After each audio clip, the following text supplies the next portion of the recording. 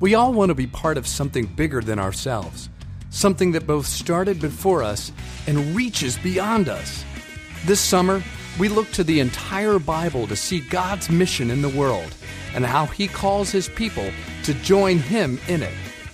As we as a church look to beginning a new congregation, we turn towards the Scriptures to see how God moves us out on mission.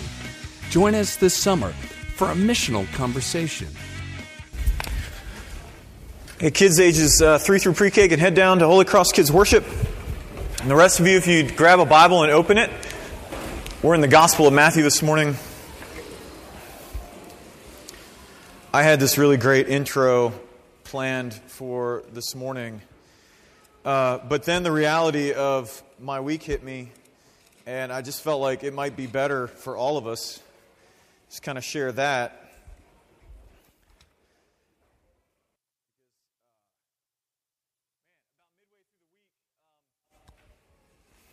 Well, let me say this before we get started on that. If you don't have a Bible with you, the text in your order of worship, if you don't own a Bible, we've got some on the back table. Those are yours. We want you to grab one. If you don't do it now, I understand. It's really awkward getting up in the middle, even though the kids are doing it. But please don't leave here without one. Here's what I wanted to say, because maybe you can relate with me in this place today. This week, for whatever reason, through a bunch of circumstances coming together, me and God, man, we were having it out. It was just angry. I was angry this week. Like all week. Most of the week. My wife can attest to that. Like most of the week. Just not happy. Angry at God. Angry at His plan. Angry at what He's done or hasn't done that I feel like He should be doing. Made preparing a sermon very difficult. But the important thing, and maybe this is weird for you because you're like, pastors aren't supposed to talk about being angry at God. Aren't we not supposed to get angry at God? If you think that, I would just encourage you to read the Psalms, right? Because the Psalms have a lot of anger in there directed towards God. But like any relationship, what I would tell you is the important thing is not so much the emotions you feel in a relationship, so much as your distance. And so we take our anger to the Lord. We take our hurt, we take our frustration, we take our joy, we take everything. We take it to the Lord, and we work it out with Him. And you may work it out with great volume. That's fine. He's big enough to handle your anger. He's big enough to handle mine. And so if you're anything like me this morning, you're coming to this place with that, let me just encourage you. You need the same thing I do. We all need the same thing. We need the gospel of Jesus. So we're in Matthew 16 this morning. We've been spending this summer looking at how the whole Bible speaks to our being sent on mission in the world. Not by ourselves, but being sent along with Jesus on mission. Because Jesus is on mission in the world. And so this morning, we are looking at what that means for us, both individually and corporately. So if you have your place in Matthew 16, our habit here is to stand. So if you stand in honor of God's Word, we're going to be reading verses 13 through 18 of Matthew 16. This is God's word for us. Now, when Jesus came into the district of Caesarea Philippi, He asked His disciples, "Who do people say that the Son of Man is?" And they say, some say John the Baptist, others say Elijah, and others Jeremiah or one of the prophets. And He said to them, "But you, who do you say that I am?" Simon Peter replied, "You are the Christ, the Son of the living God." And Jesus answered him, "Blessed are you, Simon Bar-Jonah, for flesh and blood has not revealed this to you, but my Father who is in heaven. And I tell you, you are Peter. And on this rock I will build my church, and the gates of hell shall not prevail against it." This is God's word given for our flourishing. Would you pray with me? Lord, over this time, we just ask your blessing. Come and speak to us right where we are. Whether we're bringing great joy into this room or despair or anger or boredom, we just need you to come and speak to us and to preach to us because no one will benefit from healthy or helpful hints from Rick. We will only benefit if by your Spirit you preach your gospel to us. And so we ask that you would do that. That you would meet us where we are and send us into this world to be with you, to be for our city, our neighborhoods, the world. We ask this in Christ's name. Amen. Have a seat. So some of you know this, some of you don't. I became a Christian in college, my freshman year, through an organization that is now called Cru. Some of you knew me then. I'm sorry. The years have been kinder, I think, to me than most in terms of softening me. I was not a happy person. Anyway, as part of Cru, we were all about mission. We were all about sharing the gospel. That was what I got trained on. That was what I got excited about. But also, I really got discouraged a lot because things never seemed to work out like I thought they would. Like, I don't know how many of you maybe were part of that group, or maybe you were part of another group, or you witnessed people doing this on campus. But when people are studying or throwing frisbee out on the quad, they probably aren't there hoping that you're going to talk to them about Jesus, and yet we did it all the time. And so what that meant was specifically me, and it may have just been me, I got rejected a lot. Right? Rejected a lot. I think a lot of us avoid helping people encounter Jesus because we're afraid of that. And you don't ever get over that, by the way. No matter how many times you get rejected by people, no matter how much education you get, you never get over that fear of rejection. Because all of us know how bad we are at helping other people encounter Jesus. We know that we're just not very good at it. And then we believe it's up to us. And so if we're bad at it and it's up to us to help other people encounter Jesus, then I'm not going to do it because I don't want to mess it up, and then we're going to burn bridges and they'll never encounter Jesus. But let me ask you a question. What if it's not? What if it's not up to you? What if that's not it at all? What if the church advances through different means than your efforts, than my efforts, than our abilities? That's what we're going to be looking at this morning. And so there's an outline in your bulletin that's helpful for you, as always, or as regularly. We will be looking at it in three ways. We're going to be looking at the question of identity, okay, because that's a question that's raised. We're going to look at the question of purpose, and then we're going to look at answering our questions, okay? Question of identity, question of purpose, and then answering questions. And what we're going to find is this. The church advances through the victory of her king. That's how the church advances. The church advances through the victory of her king. So let's begin with the question of identity, right?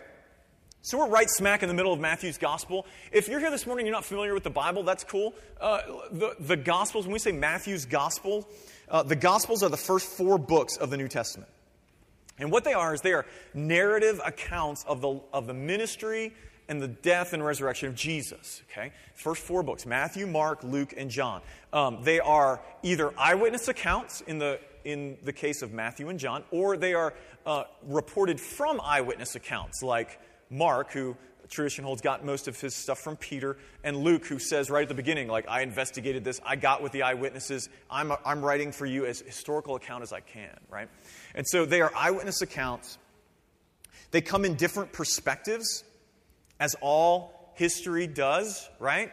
We all have, we can't be omnipresent when it comes to history. And when writing history, you have to select events and place them in order to accomplish something. That's what they do. But they all have the same conclusion, that Jesus is God's answer to our greatest problem.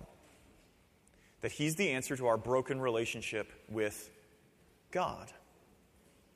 And so right after this passage that we read this morning in Matthew's gospel, the focus shifts. Jesus, up to this point, has been doing some crazy stuff. He's been healing people. He fed like 5,000 plus people with just a few loaves of bread and a couple of fish, which I know a lot of people, especially if you took a college Bible class, they want to make you think that the real miracle in that was that Jesus got people to share.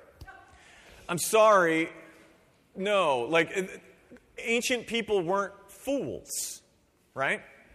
What was miraculous to them, why they even wrote about it, was not because Jesus got them to share all the food they already brought with them. It's that they didn't bring any food with them, and miraculously He was able to feed them on just such a little thing. He even raised a dead girl, right? So He's been doing crazy stuff. But the crazy thing about all of these crazy things is that they were kind of expected. They were kind of expected as what would happen when God came to make the world right again. Okay, so I don't know if you're familiar with the story of the Bible, but here's the way it works. Like, we broke the world. And by broke the world, I don't mean in like a global warming type of way. I mean like we broke the world. Like everything was made to fit together perfectly in these unbroken relationships that the Bible calls shalom. It calls peace. That we existed in an unbroken relationship with God, and everything kind of lined up underneath that. There was no conflict in the world. There was no strife. It was everything lining up as it was meant to. But all of these kind of disjointed because we betrayed God. We broke relationship with Him, and when you break relationship with the main one, all of the rest kind of fall apart. We turned away from Him. We betrayed Him, like I said. We wanted independence. We were made for a dependent relationship with Him, but we wanted independence because of fear and because of pride. Right? Our pride says, I can be independent from God. I can be like Him. And our fear says, I must be. I can't trust Him. Right? Maybe you wrestle with that even today. I bet you do. You may not even realize it, but you do, right? I can and I must. And that broken relationship broke the rest. It brought guilt before God into the world. It changed our very nature so that now we're stuck in that independence, that we don't have to be taught that. It's just the way we're born. Like we're there. We were born that way. And it brought death and sickness in the world. So when Jesus shows up and all of a sudden death and sickness and famine and all these stuff start to reverse, that just makes sense. Because that's what people expected was going to happen when God showed up to make the world right again. All of these things start working backwards. But that raises questions. And that raises questions that Jesus wants answered. Like, is this what y'all were expecting? Am I the guy that you were hoping for? Has God actually come to make things right? So here in the middle of Matthew, Jesus forces the issue, okay? Look down at verses 13 and 14. Jesus asks, who do the people say that I am? It's an honest question. He's basically saying, what do the crowds think about me? You know, Jesus is a figure, right? He's a preacher, he's a figure, he's doing crazy stuff, and so he's probably not getting the chatter the way the folks in the crowd are. So he asks them the question, and look at their answer. They say, well, some say John the Baptist, Elijah, Jeremiah, or one of the prophets. Okay? Now, all of these are connected. John the Baptist was Jesus' cousin. He did some crazy stuff, wore crazy clothes, camel hair, ate bugs. Weird, but all predicted. So it wasn't that weird. But he lived in the desert. He did some crazy, crazy stuff. And what he's probably most famous for is he told the king of the area, like, your marriage ain't right, bro. You're not allowed to marry that woman because she was your brother's wife and you stole her from him and da-da-da-da-da. And that didn't work out well for him. He lost a little weight above the neck, if you understand my meaning. So he died. However, remember, and you're like, well, why would people think that he's John the Baptist? Well, remember, like, this isn't Instagram culture. So, like, news doesn't travel super fast, and that could have been a rumor. No one really knows, and is this guy still around? And maybe this is the guy, because remember, Jesus started his ministry in the same region that John did, with a baptism. So maybe this is the guy. And it's not like anyone knew what John the Baptist looked like anyway. So it's not that crazy to think that this other dude who's doing wacky stuff is probably John the Baptist. Now, Elijah, Jeremiah, and one of the prophets all are kind of in the same category, right? Elijah was a big prophet in the Old Testament, so was Jeremiah. And you see, the only category that people had for what Jesus was doing was prophet. Kind of. Because the last book in the Old Testament, okay, Malachi. If you were to go one book to the left of Matthew, you'd get Malachi. And at the end of Malachi, it says that before God comes to rescue the world, there's going to be this person, this forerunner, who's going to be a lot like Elijah, who's going to come back in a prophetic way to kind of prepare the way, the forerunner, okay? And so when Jesus asks his disciples, who do the people say I am? That's who they think Jesus is. He's the dude who comes before the dude. Right? He's the forerunner. He's the guy who comes before the guy. So those are the options. But Jesus doesn't stop there. Look at verses 15 and 16. He turns to them and says to them, but you, what do you say about me? There are times in which we get a brief glimpse at this wonderful intimacy of Jesus. I don't know if you're anything like me. I think most of us are probably the same. We can look at Jesus as if he is so wholly other than us. That we forget that there are moments like this in the Gospels where because we hear these passages read when we read them, we hear them with like some deep, resonant voice, which is very formal, but not very real, And it's like, but you, who do you say that I am? What do you say about me, right? But I want you to imagine something different. Jesus has just asked, what do the people say? And they're throwing out answers, and you can almost see Jesus going, no. And then he turns to his friends. And I mean real friends, not like Facebook friends, like real friends. These are the people who actually spend time with him. Have spent a lot of time with him. 3 years, in fact. And he says, what about y'all? What do you say? And Peter speaks up. It's always Peter. That should give us comfort if you're anything like me and you speak before you think, which is Peter. He speaks a lot before he thinks. Not Peter Driver. He definitely doesn't do that. But Peter, the apostle, speaks before he thinks. That should give us comfort. Peter speaks up. He says, you're the Christ, man. You're the Son of the living God. Okay, so let me break this down. This is easily the most important thing that Peter has ever said and ever will say. Right? This is the most important thing. But we miss what it means. Okay, the word Christ means anointed. In the Old Testament, it would have meant king. So he's saying, Jesus, you're the king. You're the king. You're not the forerunner. You're the king. Because you see, the Old Testament had promised that though we broke the world, God was going to come to fix it. And that promise develops over time. First, it's going to be through Abraham's family, right?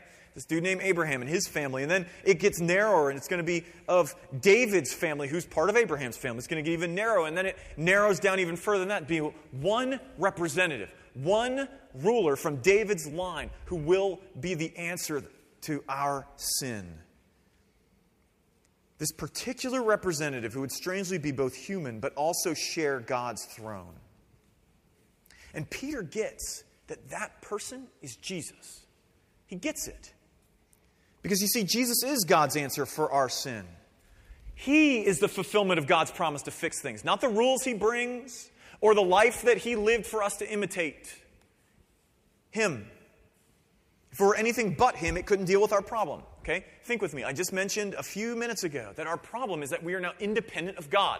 That we were made for dependence on him, but now we're independent. And some of y'all in this room, your independence looks really good and clean. And I don't just mean on Sunday morning. Like, you clean up well. All y'all clean up well. But I mean, like, throughout your life, everything looks good and clean. You live morally. You live responsibly. You got money in your 401k, all this stuff, and you're like, everything's great. And you've done it apart from dependence on God. And God says, you live distant from me, whether it looks really clean or it looks like a train wreck. It's sin.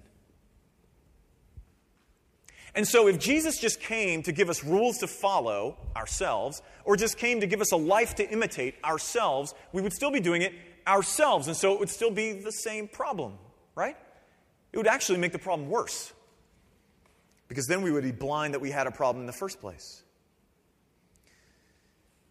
But the answer is Jesus. And that's why Jesus had to be God. Not only so that he wouldn't be stuck in sin like we are, but so that when we place our faith in him, we're returning dependence on God instead of on ourselves.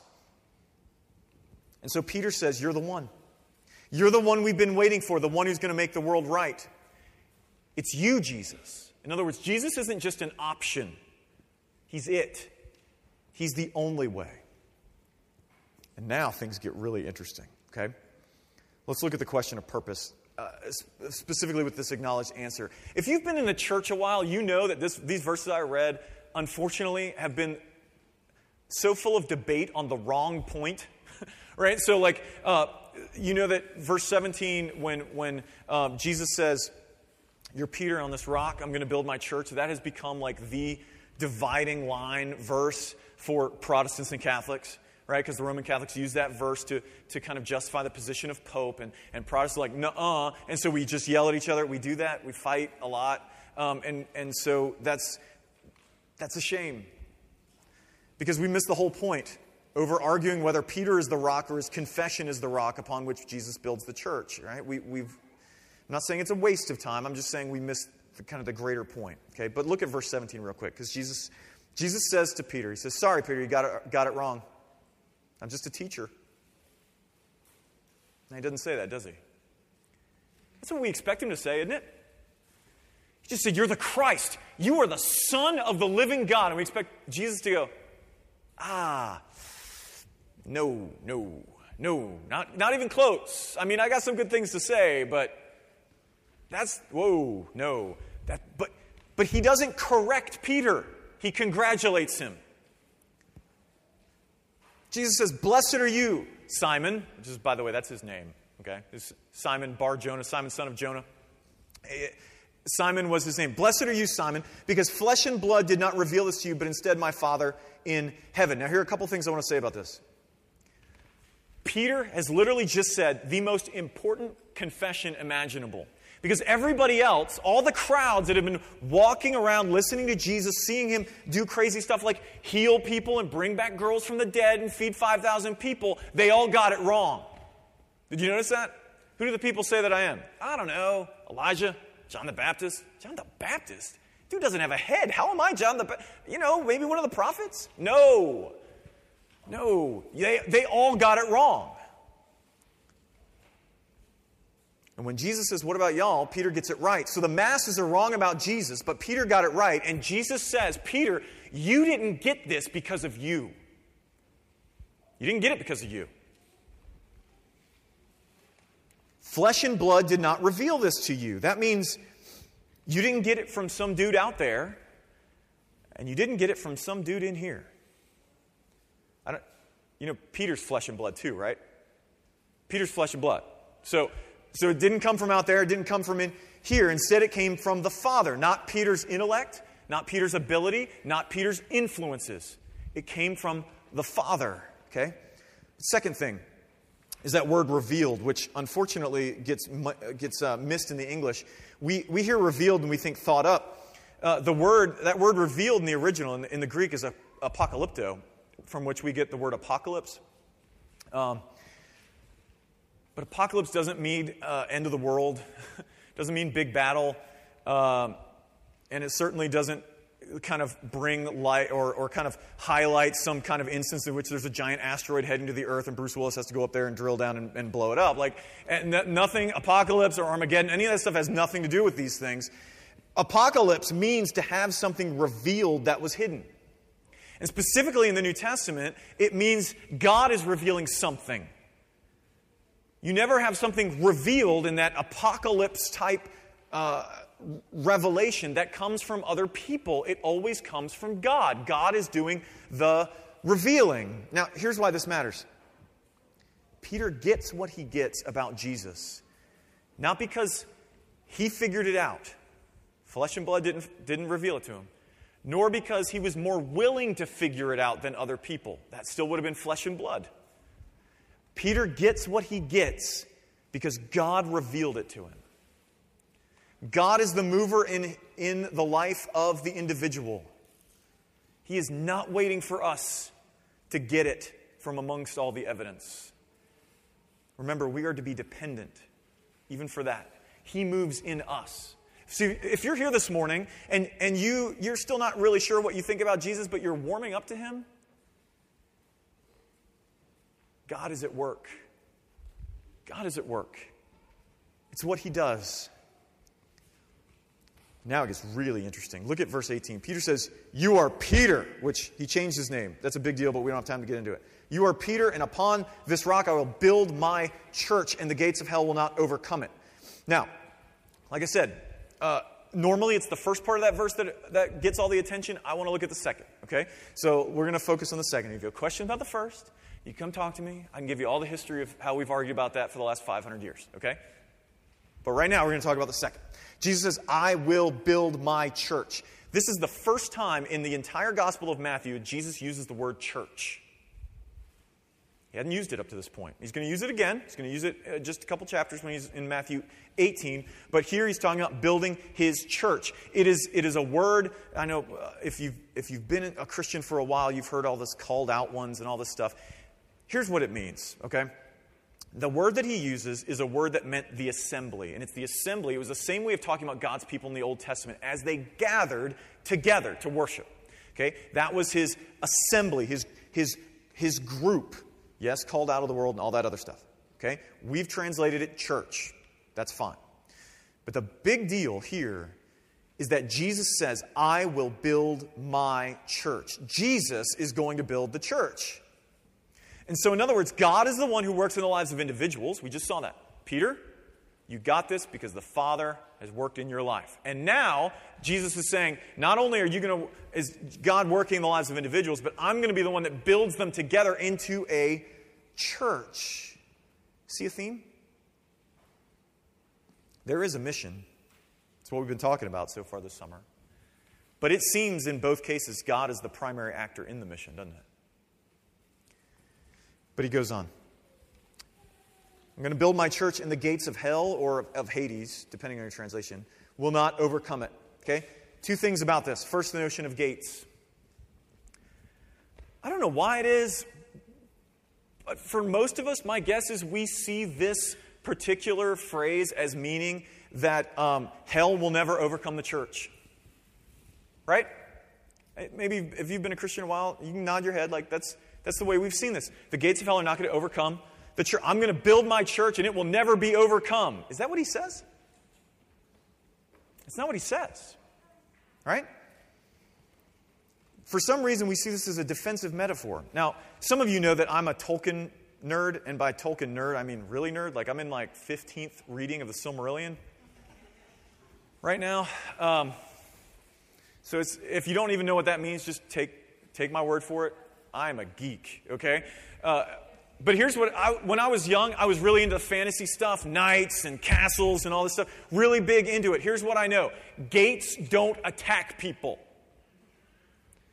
Right? Gates don't attack. Gates don't assault. Gates don't try and take anything over. Gates keep other people out. That's what gates do. That's their function. Gates aren't the things that assault. Gates get assaulted. Gates get stormed. Gates get broken down. When Jesus says, I will build my church and the gates of hell will not overpower it, will not overcome it, this is not a defensive metaphor. It is offensive. It is offensive. To overcome, that word to overcome in the original, again, means to overpower. It's the same word for strength. What Jesus is saying is that the gates of hell will not withstand the church, not vice versa. The gates of hell will not withstand the church. In other words, the church is going to advance and nothing will stop it. And you have to understand, for those who have kind of grown up in the worldview that the last great enemy is death. And what Jesus is saying is not even death is going to stop me. This would have been powerful. Now, some of you are hearing this and it doesn't quite square with what you see, right? I mean, you did come to Stanton to church, right? And which means that you came into this gym, you probably passed by like half a dozen steeples, and many of which are empty right now. So how does it work? Okay, so let me be clear. There are two different ways of talking about the church. One is with a big C and one is with a little c. Jesus' promise for his church to advance is the big C. What you're sitting in right now, what we are a part of here, is the little c. Now, it also takes part in the big C, but we're the little c. Here's what I mean by that. One day, hopefully not for a long time, but one day, Holy Cross will close its doors for the last time. It's just going to happen, guys. If you go back and you read John's Revelation, the Apocalypse, right? You read it, and he talks to a lot of churches. You know how many of those still exist today? 0. 0. Local churches have life cycles.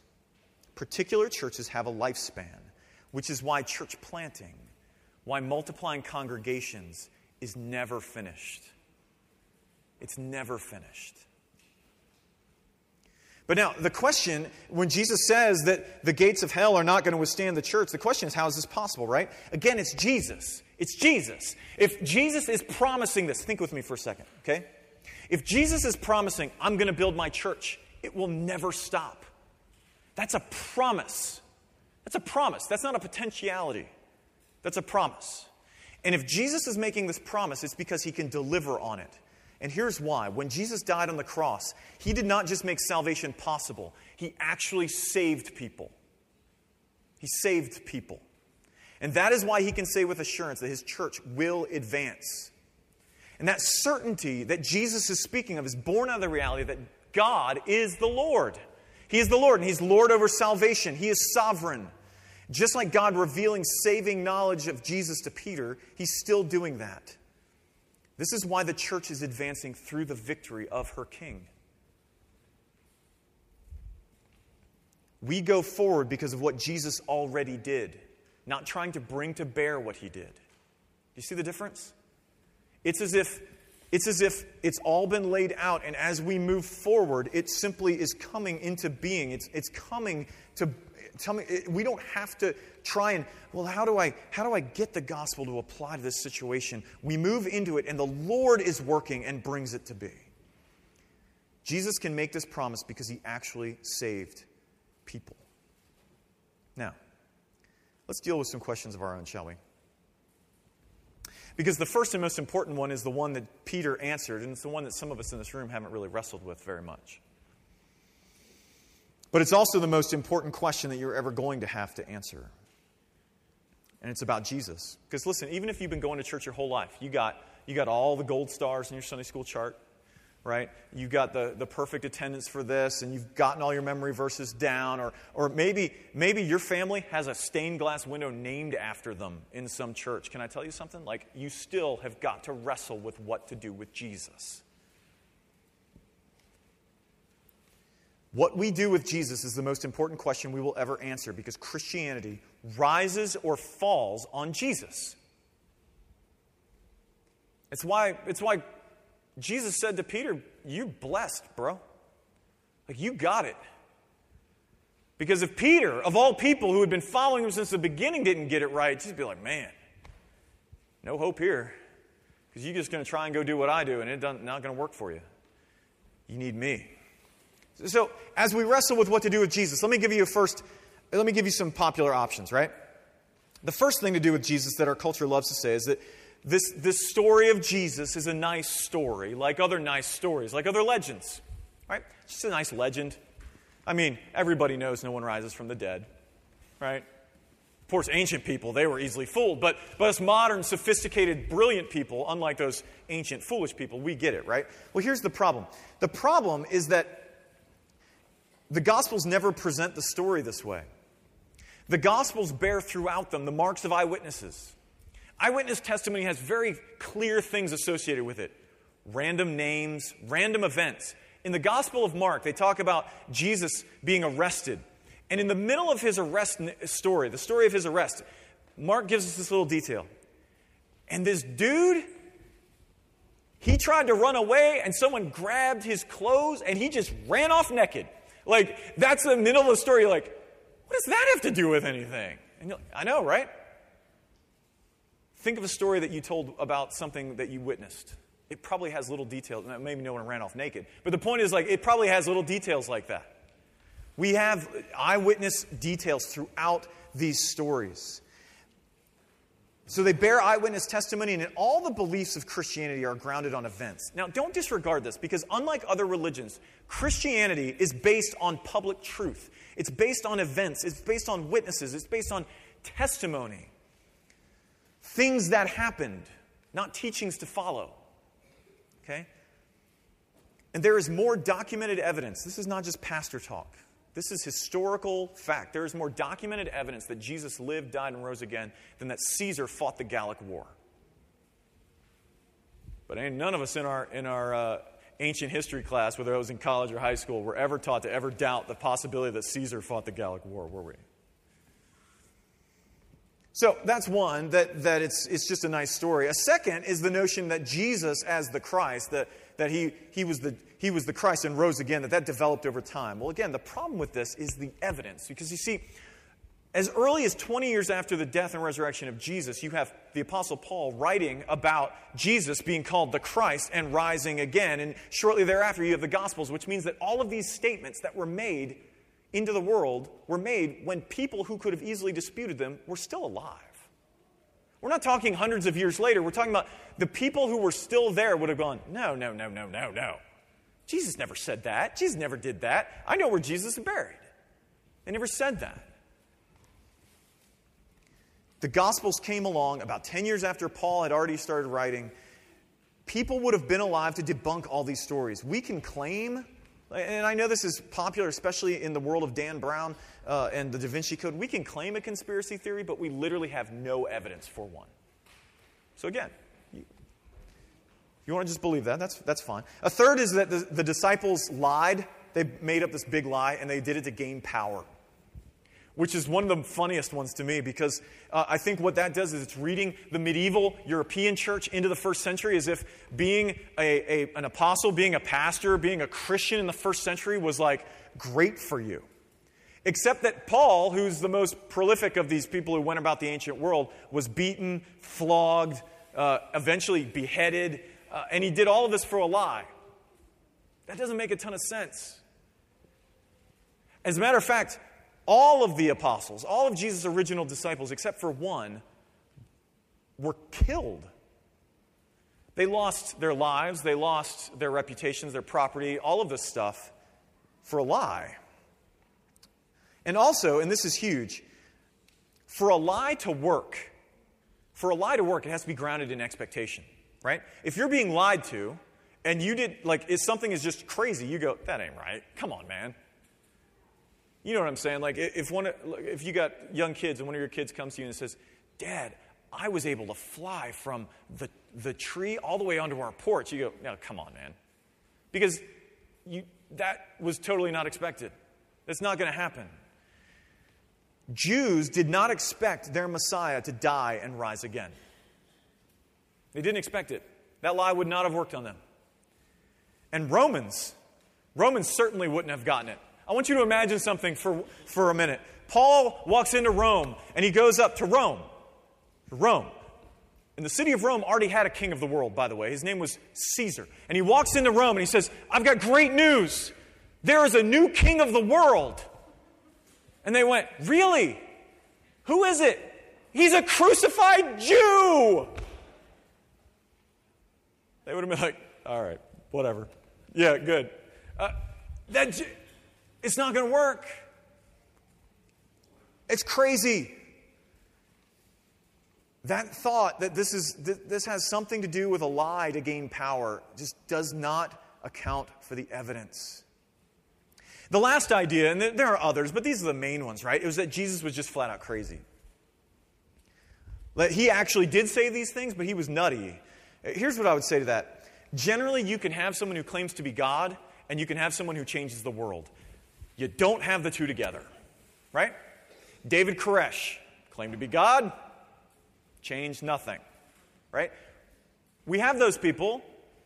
You could probably visit some today if you really wanted to, but they don't change the world. And so, read the Gospels. Read the Gospels. Look at the history of the world for the last 2,000 years and tell me something. What is more far-fetched? That a crazy dude, I mean, on the level, C.S. Lewis said that it's on the level of like saying that he's like a poached egg. Like showing up and saying, I'm a poached egg. Like that's the level of crazy that we're talking about. A dude who's that crazy literally changed the world? Or that he is who he says he is? What's harder to believe? What you say about Jesus is the most important thing you will ever say. And so just as he asked the disciples, he's asking us, who do you say that I am? Okay? Lastly, storming the castle. Like I said, this language that Jesus brings out is offensive imagery. Jesus' church advances, it impacts, it multiplies, right? But how? Well, we see it above. It happens as people confess Jesus to be the Christ, the Son of the living God, the Savior of the world. It happens as people embrace the gospel. Some of you are here in this room because someone else in this room first invited you to hear the gospel and it changed your life. And you're here now, and the gospel has changed your life. And now you're thinking about those that you can invite to hear the gospel. This is why we are having that day that Jason Bailey talked about as he was praying, this friendship day that's for our kids. Instead of doing a vacation Bible school, we're particularly kind of having a day where the kids can invite their friends to come, and it's very strategic of when we're doing it so that they can come and hear the gospel. Their friends and neighbors, because adults aren't the only people on Jesus' mission, but kids as well. And so, like, if you've got kids and they've got friends that don't know that aren't Christians, like, guess what? Like, it's time to start praying and thinking about those kids and coming to be a part of that mission. It's also why we have twice a year these things we call Friendship Sundays, where we intentionally invite our friends and neighbors who don't know Jesus to church. The church advances as more and more people encounter Jesus and come to know him. It's also why we're planting this new congregation in Fishersville. Right? That's the whole video that we couldn't hear because we'd never seen a video before anyone got up to talk before, and we're like, what is that about? But that's what that is. That's why we're doing this, to see the church advance. So listen to me. If you're part of Holy Cross, listen close. You're on mission. You are on mission. If you're a member of this church especially, you've joined us on mission. You've probably heard the elders talk about that when you did your interview with us. And you are on mission whether you are going to be part of that congregation in Fishersville or not. We are all in this together. Some of us will be doing it here in Midtown and Stanton, and some of us in Fishersville. But just as much as we need goers and senders, you realize we're all goers and we're all senders because we're all on mission. And here's the great part. We don't accomplish it. That's why we can risk big things. That's why we can do stuff that seems silly. That's why you can be a part of a small church that's got there's 140, 145 people in this room, maybe 150, you count the kids and we can go, but we're going to start a new congregation? Like, that's nutty, that's crazy. And we go, yeah, but we don't have to accomplish it. We just got to go. Jesus is the one that accomplishes it. We can attempt great things not because we believe in our great abilities, because we don't have them. If you're here at this church thinking that this church is just filled with great abilities, you are wrong. Anything that we see is because of our King. We attempt great things because of our King, because he will build his church, and that gives us freedom. You can share the gospel with friends without pressure because it has nothing to do with you. It has nothing to do with how eloquent you are or how you stumble over your words. Because flesh and blood does not reveal it, but the Father who's in heaven. You can be a part of a crazy small church planting a new congregation because it isn't up to us, it's up to Jesus. Because the church advances through the victory of her King. Would you pray with me? Lord, there is something that pushes against us believing that your church is meant to advance. There's something in our American Christian heritage that wants us to believe that we are this defensive structure, this bulwark against the rising tides of culture and paganism. But Lord, your word tells us that you are a light to the nations, that you have made your Messiah a light to the nations, that you have made your Messiah's church a light for the nations, that you will build your church and the gates of hell will not withstand it. And so, Lord, as we try and come to grips not only with the fact that that is true, but with the fact that we are part of it because of you and not because of us, would you let that kind of grace propel us out? Lord, some of us in this room, whether we've been in church a million years or we've never, this is the first time we've darkened the door of a church, we have never answered the question of Jesus, who do you say that I am? I pray, Lord, that today, Father in heaven, that you would reveal it to them and not flesh and blood, so that you might receive all the glory. Because you are worthy of it, because you revealed yourself to me and to many in this room. So we ask you to continue to do that, that people would encounter you and come to know you and then go out to show you in this city. We ask all of this in Christ's name. Amen.